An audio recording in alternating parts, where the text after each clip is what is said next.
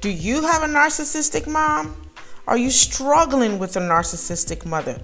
What is your relationship like, and what can you do? Well, guess what? Today I have a really good topic for you, and that is how to deal with a narcissistic mom. Welcome to the EMD podcast, where we empower motherless daughters to change, grow, and heal. Now, what is a narcissistic mom? A narcissistic mom is a mom that is totally self-involved. She has no empathy for her child, and she sees her child as a competition. This is a mom who is in constant need of attention and adoration. Not really a good mom, because it affects the child.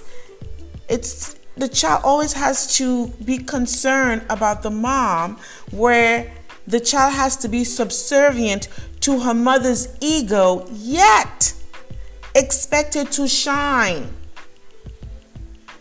and to be successful, to put the spotlight on her mother always. This is a lot of work. This is a lot of work, even for an adult, let alone a child. So I'm not okay with this. And it's not a healthy environment for that child. The first step on how to deal with a narcissistic mom is to set clear boundaries. Again, here we go with boundaries. Boundaries is teaching someone how to treat you. It cannot get any better than that. It's putting up a protective shield around you. And if that means you have to block your mom via email, block her cell phone, block her on all social media platforms, hey, I agree with medium.com that you should. You should block her, because you don't want her to constantly be triggering you. You know, narcissistic is very manipulative. They are very manipulative, very toxic. You don't want that in your life. The second thing here is to get the toxicity out of your system. And you can do this with journaling or going to therapy. Now, I do both. I love to journal. I love to write down my thoughts. It really helps me identify where I need to work or what area of my life I need to work on. And therapy is not a fix-it situation. Therapy doesn't fix you if you are not an active participant. You have to do the work, guys. If you don't do the work, you are not going to get healed. The healing will not happen, okay? The third thing here is for you to forgive yourself. Oh, I love this. Forgiving yourself. Work on your inner child. Focus on you. Forgive yourself for your mom's bad choices, bad behaviors. Because again, moms like this have issues that they have not worked on. I'm like having tongue tied.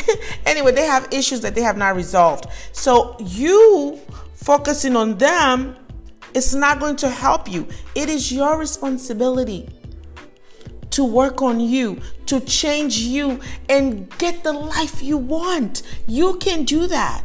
It's not an easy journey, but it can be done.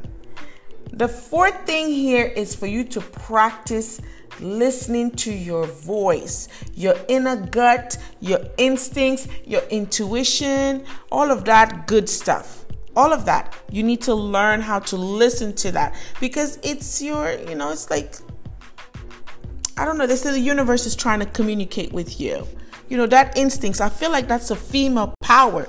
It's a power that we have, so learn to listen to that so that you can take care of your feelings, your wants, and your needs. I read on Medium, when you are trying to identify what choice to make, when you practice moments of silence and you listen to your inner intuition and you see, how do you feel? The question you will ask yourself, how does this choice makes me feel? If you feel tensed about it, then it's not a good choice. or you might need to work a little more on it. But if you feel relaxed, calm about the decision you're about to make, then I would say go for it. That is the decision you need to make. Okay? So, again, listen to your instincts. That is the fourth thing. The fifth thing here is be patient with yourself.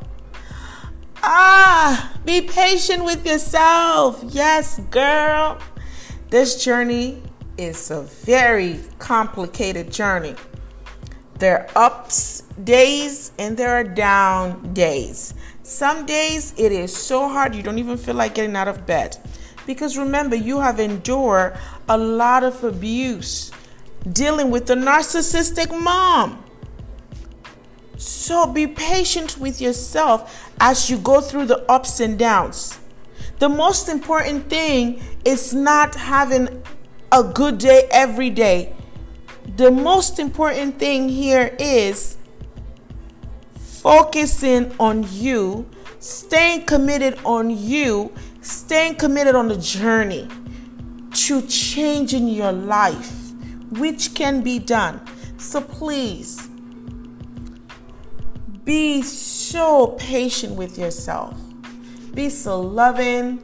Be so kind. Girl, look at yourself in the mirror and just tell yourself you love you. Oh my, yes. Just take a look, because guess what? You are enough. No matter what you have endured, no matter what you have gone through, no matter the difficulties, that is all in the past. In order for it to stay in the past, you have to do the work. Until next time, be so good to you. Love on you, girl. And don't forget to subscribe so you don't miss an episode. I'm giving y'all some really good stuff here.